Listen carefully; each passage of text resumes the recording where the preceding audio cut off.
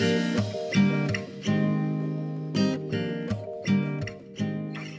don't need help. I'm not in an abusive relationship. This is just how it is for us. It's a lie we tell ourselves, one that many in abusive relationships repeat until they believe it. But there's hope. Welcome to I'm Not in an Abusive Relationship, a podcast about surviving domestic and sexual violence. This show is about hope. You will hear from survivors of abuse, and their stories may sound familiar. They may even inspire hope. Our goal is to connect with others in these toxic relationships to offer that hope, and with supporters of our mission, anyone willing to help get rid of abuse in our culture. We also talk with the experts in the field, from the officers on the front lines of domestic abuse calls to the therapists and advocates helping survivors navigate this complicated road of recovery.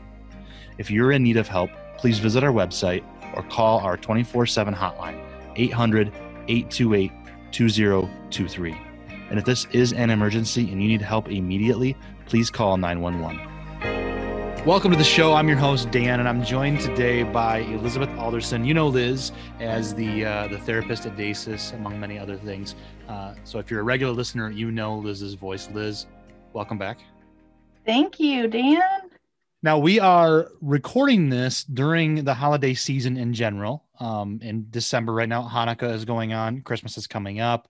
New Year's is on the horizon. Thanksgiving is past. So we're in the holiday season in the trenches. And I was thinking about this, that like, do victims have a worse time during the holidays?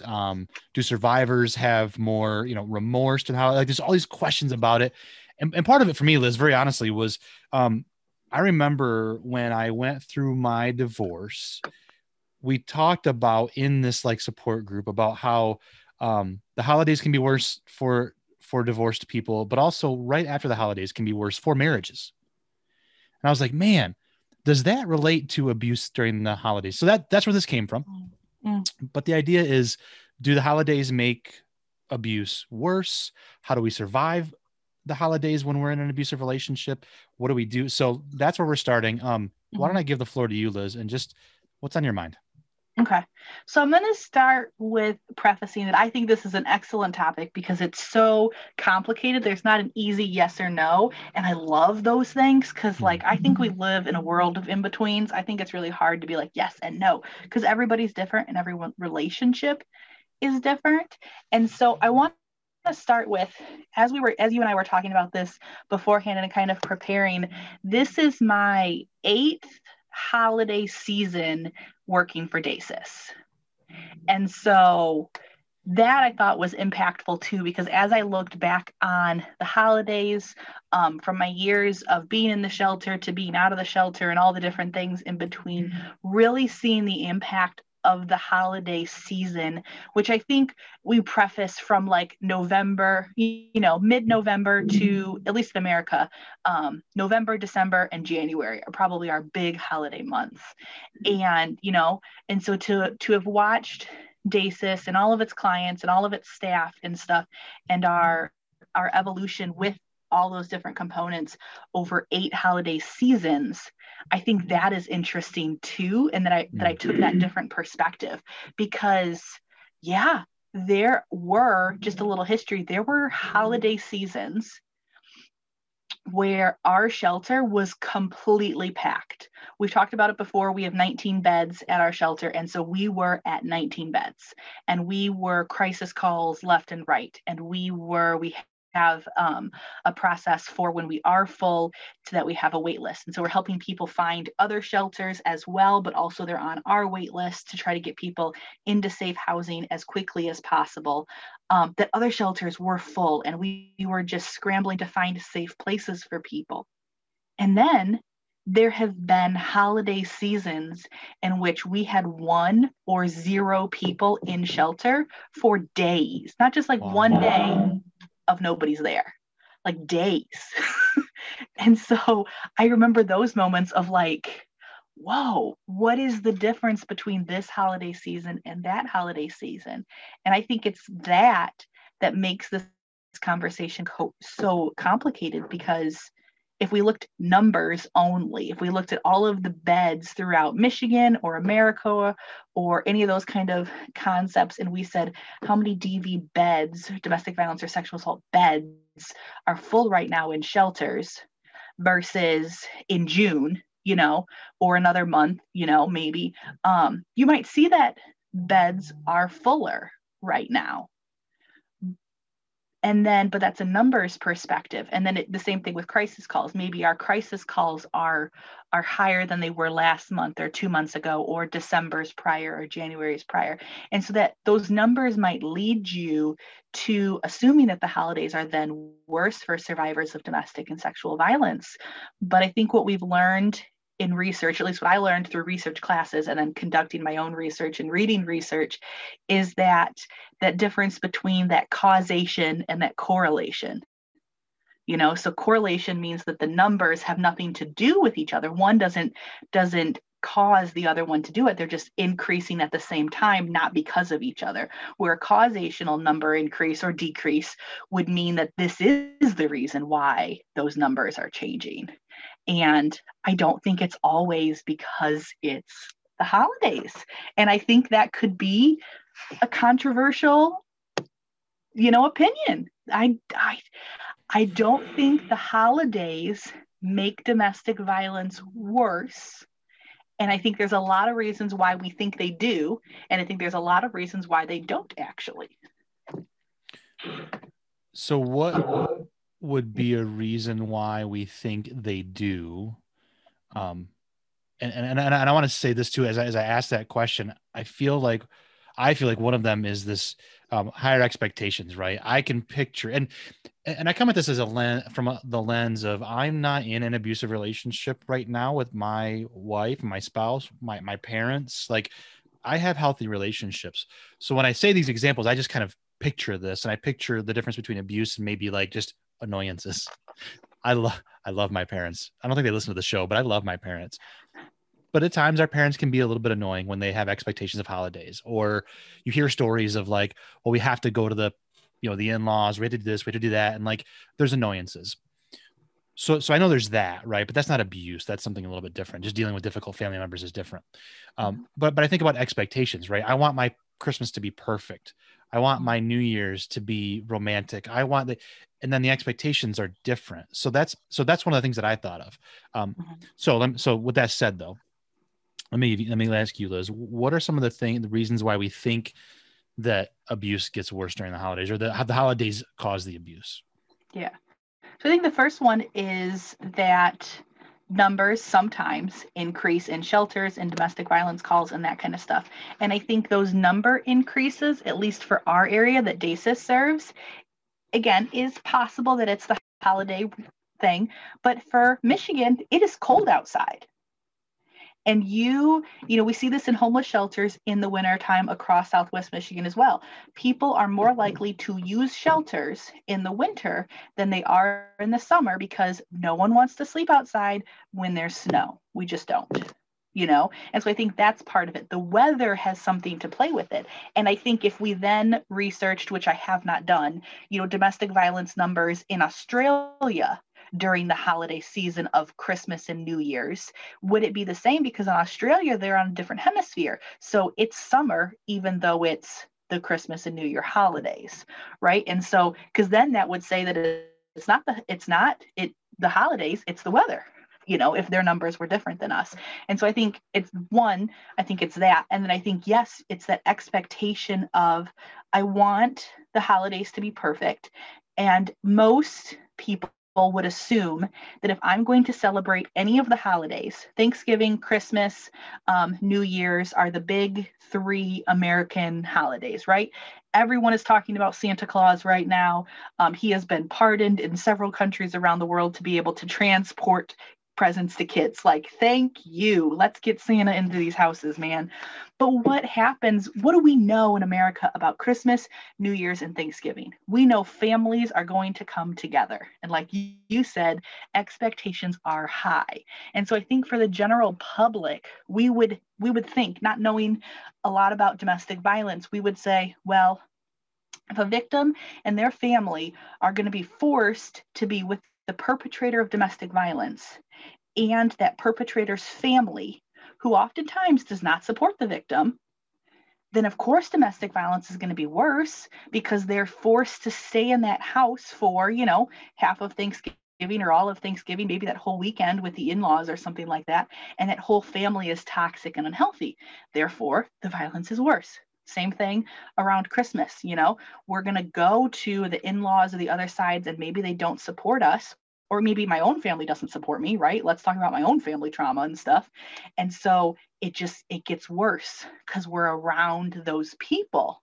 However, for most survivors of domestic violence, they are regularly living with those people, because the thing that we don't consider in this conversation about holidays in November, December, January is what about all the other holidays that a family might have? Think about all the birthdays that they might have. And you might have just as big celebrations around birthdays, but there's less assumption that birthdays make domestic violence more. I've never seen a myth about that or a fact about that for domestic violence. And so I think it's that component that holidays must make domestic violence worse because the victim or victims, if we're thinking about the children as well, are forced to be around multiple perpetrators, which absolutely makes sense that domestic violence would be worse. But again, how often are they already around those people?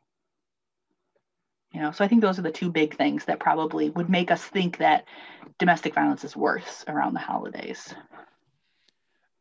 So that's I heard you said earlier, like, I don't know if it's necessarily causation. So what is your take then on why domestic violence isn't worse because of the holidays? What's that take? Yeah. So I think domestic violence is not worse because and I'm going to laugh at this because I think it's ridiculous and I hope it comes across that way, because that's what sometimes changes my mind frame, is when I'm like, oh, that is silly. Why would I think that way? So if we make a blanket statement of, I'm going to single down the holidays to Christmas because Santa Claus, man. If I think that Christmas makes domestic violence worse, that's saying that the domestic violence abuser is controlling that aspect and that day and saying, this is when I'm going to be worse. This is when I'm going to choose to make my domestic violence worse. And obviously the abuser has complete control over when they are abusive and when they aren't, because we've talked about it a ton on this channel. It is all about power and control of that abuser.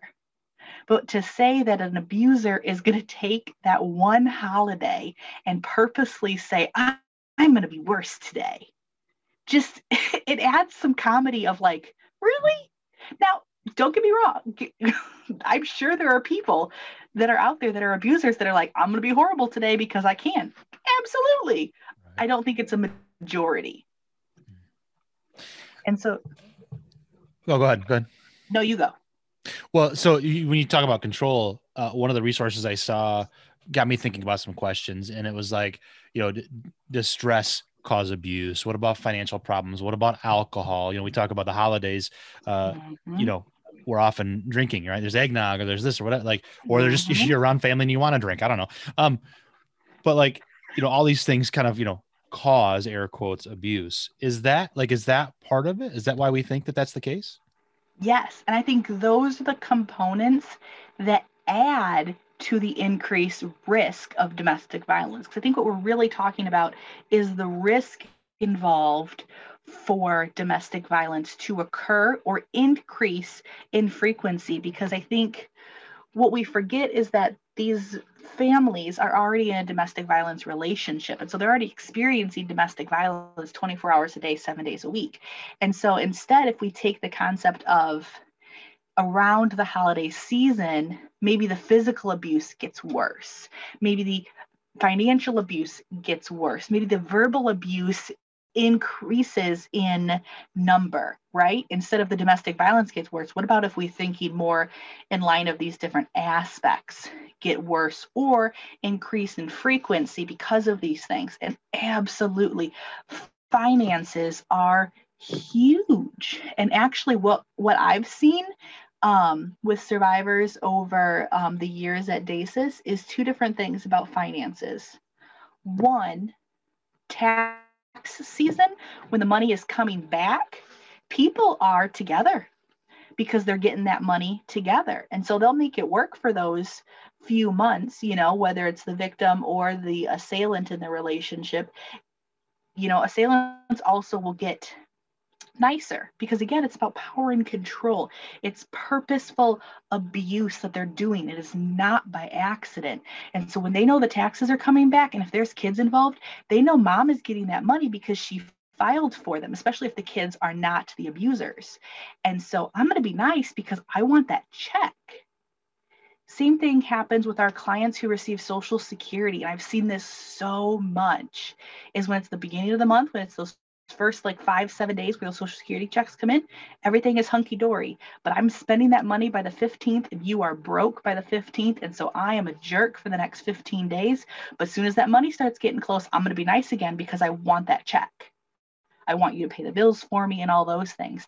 And so I think it's that component. It's much more financial related than it is about the holidays. And what's interesting isn't the right word, but what's interesting is when you talk about power and control, we think of power and control over the victim, but I also think that applies to, at least tell me if I'm wrong, they have the power to control their abuse, and they're doing it. Mm-hmm. You know, and that like, and I get riled up a little bit because so often we think of the assailants as men, and as a man myself, it really irritates me when they're like, well, he's just out of control. No, he's in control. Mm-hmm. And he's doing that at the beginning of the month. He's nice. Or again, not always men, she, if the assailant, whoever it is, can be nice. Yeah. How do we, man, my heart breaks for those victims who are working on being survivors who leave. And let's say there's now our shelter at DASIS, we separate, like, it's women, right? So if we have men that need a shelter, we have a place for them. But when we're talking about our shelter in general, we talk about women. That's why we're saying that. So I can't imagine a woman and her kids coming to the shelter and being there during the Christmas season, whether it's actually like Christmas Eve and day or just during the season. Like, that has to be so heartbreaking. How do we begin to help them through that part of it? So we try at DASIS to make our house, our shelter, we call it Hillman House is its official name, as home feeling as possible, knowing that it's not home. We have to accept that. We want it to feel like home, but we know it's not home. It doesn't look like home. It doesn't smell like home. It's not home, but we want them to feel at home. And so we decorate for the holidays, and we invite our kids to participate and our families to participate, you know, our moms especially too, but our kids, you know, we're doing all of the holiday things that we see families do. So we're trying to bake cookies together and make, you know, just different snacks together, because you know, a lot of the holiday times you're making cookies and you're decorating them, you know. We do the little crafts together. I remember one time it was fun, but it turned out to be a nightmare. We did the tissue paper with the glue and the back of the pencil, and you dip it in glue and then you put it on the paper. We did red and white. They looked like candy canes. They were adorable. The red with glue like stained everything, but it's cool. That was years ago. No one remembers it. And so, but like we do those crafts, you know, we decorate, we put up garland, we decorate the doors to look like Christmas presents. I mean, we go all out as much as we possibly can. We have a huge Thanksgiving dinner and Christmas dinner. You know, we stay up late for New Year's and hold like a whole New Year's party. We try to include all of the holidays. We talk about Santa. Santa has come to visit us at the shelter before. Obviously, you know, for those of you who are listening, he is cleared and goes through all of his background checks and all that kind of stuff, just as any volunteer would, just so you know. But Santa comes to visit the shelter and brings toys to the shelter. Santa has come to our groups that we, obviously outside of COVID season, when we've held groups, Santa has come to groups with the big old sack of toys and presents.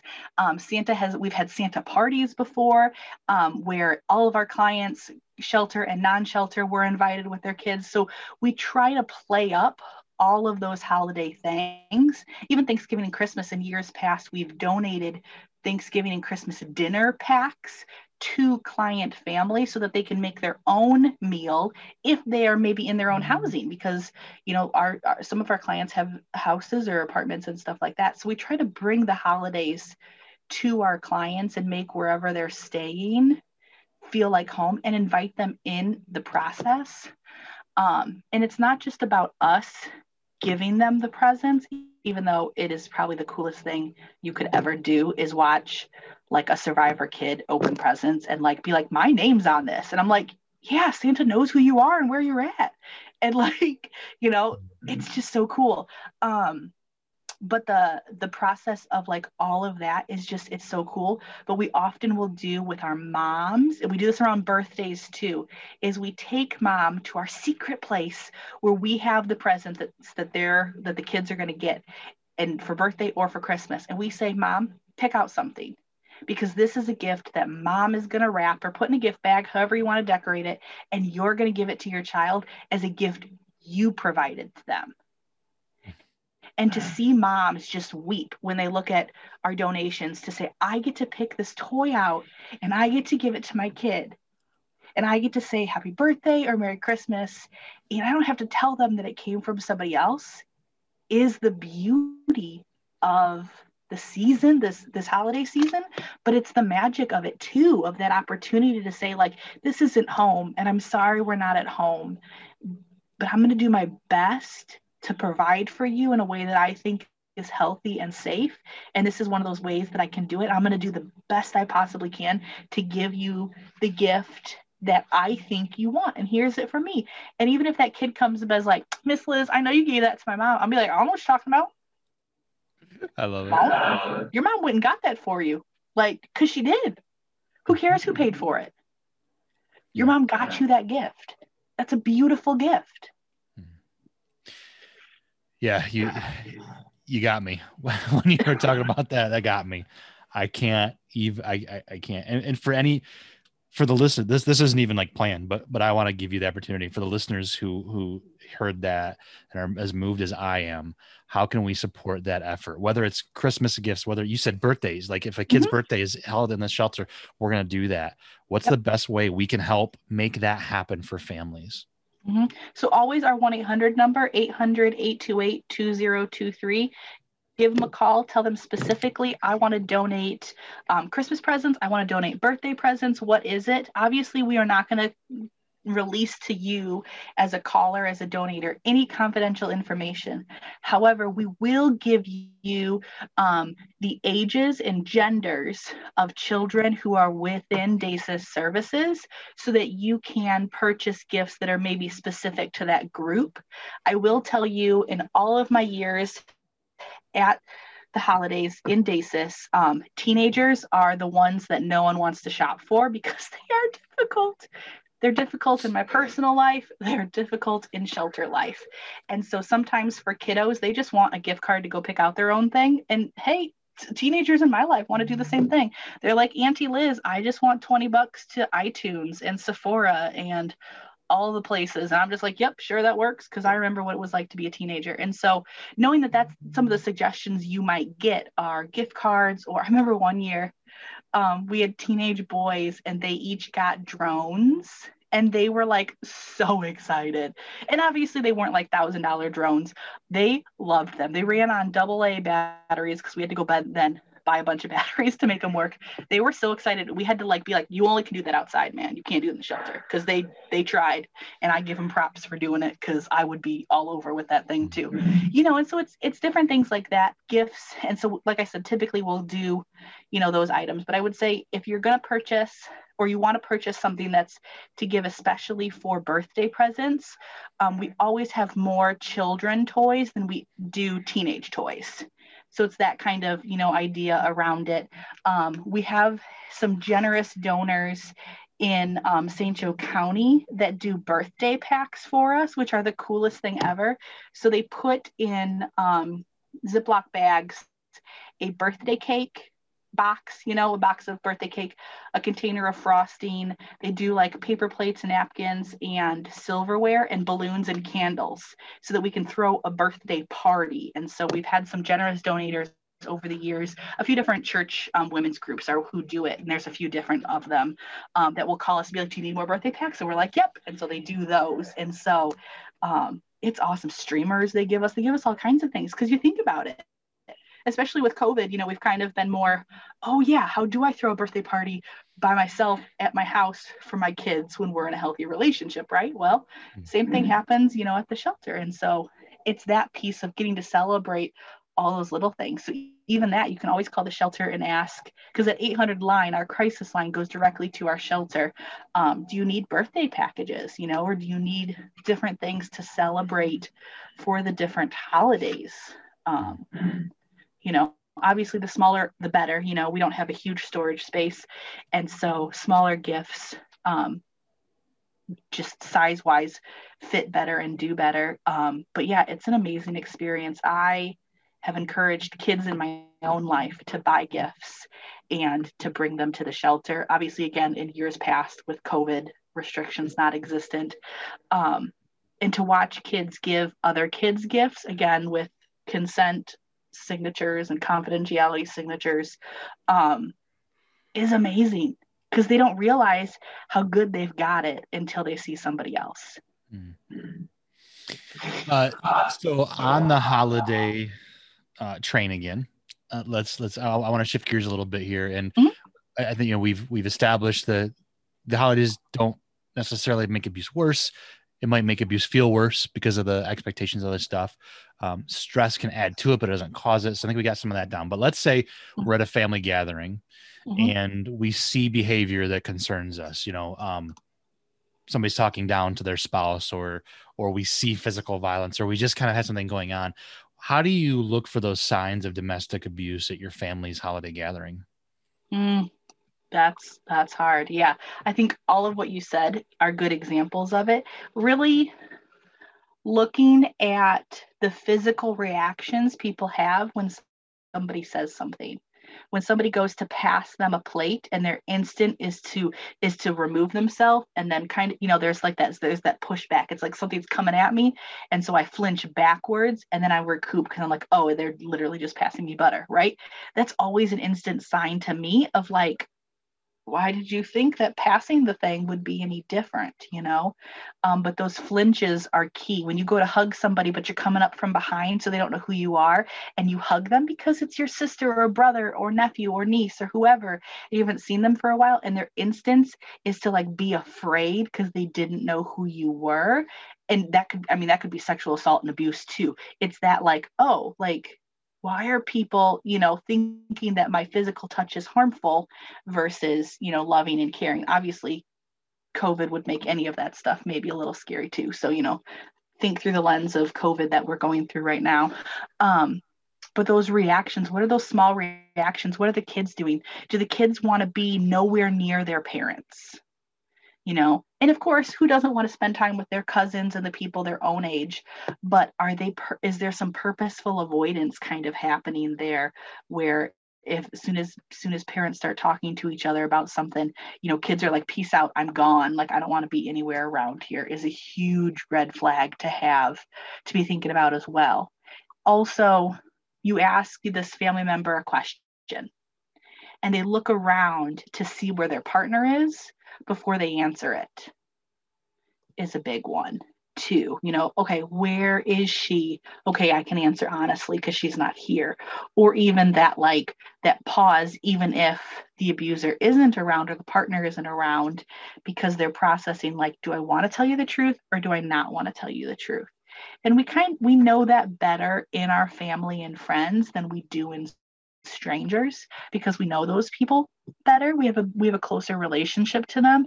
And so some of these things might be like, I wouldn't even think 2 seconds about that, but you wouldn't about a stranger. These aren't strangers. These are your family and friends that you're kind of seeing how they interact differently, And I think a big one is, what is the mood? What's the vibe when they come into the house? When you see them pull up in the driveway, and I remember this as a kid, looking out the window and be like, oh, auntie and uncle and cousins are here, yay, right? But you watch them get out of the car and there's like a mood that you can sense out there. Like, what's that mood? What's that vibe that they're bringing? And then like checking in with the environment. Like, okay, I'm here, I'm at grandma and grandpa's, and this is the vibe. And oh, auntie and uncle so-and-so have walked in, and has the vibe changed? Because if it has, why? Are we more excited? Absolutely. Maybe they're coming from, another state, and we haven't seen them all year, and so we're super excited. But is the vibe changing in another way, and why? So it's really all those minute kind of small things to really think about. How is the atmosphere changing? How are they responding to people in the room? All those kind of things. And if I notice some of those things and I go to ask my family member and they say, yeah, something's going on, what is a little bit of advice as to how I should then react? Do I get mad and I'm going to go get him? I'm going to go tell her, I'm going to go, or like, what do I do if someone confides in me? I think always, and it feels really awkward, but thanking them for sharing that information, because whatever they've just told you is probably pretty private and pretty personal. I don't know too many family members that are like willing to be like, yeah, things are really rough in our marriage right now, and we're just working, really hard at it. And, I don't know a lot of family members that are that are going to tell people that, and so be like, to start with that, like, hey, thanks for sharing that, because that can't be easy. Like, I don't know if I would share that, if I was going through it. And then really asking, how can I help? How can I walk alongside you? How can I help or be a part of you or support you or the kids or even your partner? How can I support the other person through this? Because I think oftentimes we have really good, well-meaning responses. We want to help, but oftentimes we come in as superhero and I want to fix it. And you're not going home with them. Everything that you do on this holiday gathering together with your family, you're not going home with them, but they're going home together. And so knowing that, yes, absolutely, you want to go over there and you want to be like, listen, do you know what you're doing and saying and this and that and everything? But you don't go home with them. They go home. And so what are the ramifications for that when they go home? And so absolutely, it's coming alongside them and just being that gentle, like, I'm here. Call me, text me if you need me. And I obviously, knowing DASIS exists, knowing that there are agencies like us that exist, is absolutely wonderful. It's not always appropriate to be like, oh, you guys are fighting and might get a divorce. Here's DASIS, because they might help you with that. Maybe there's because again, I don't need you to rush in and be my savior and my fixer and my superhero.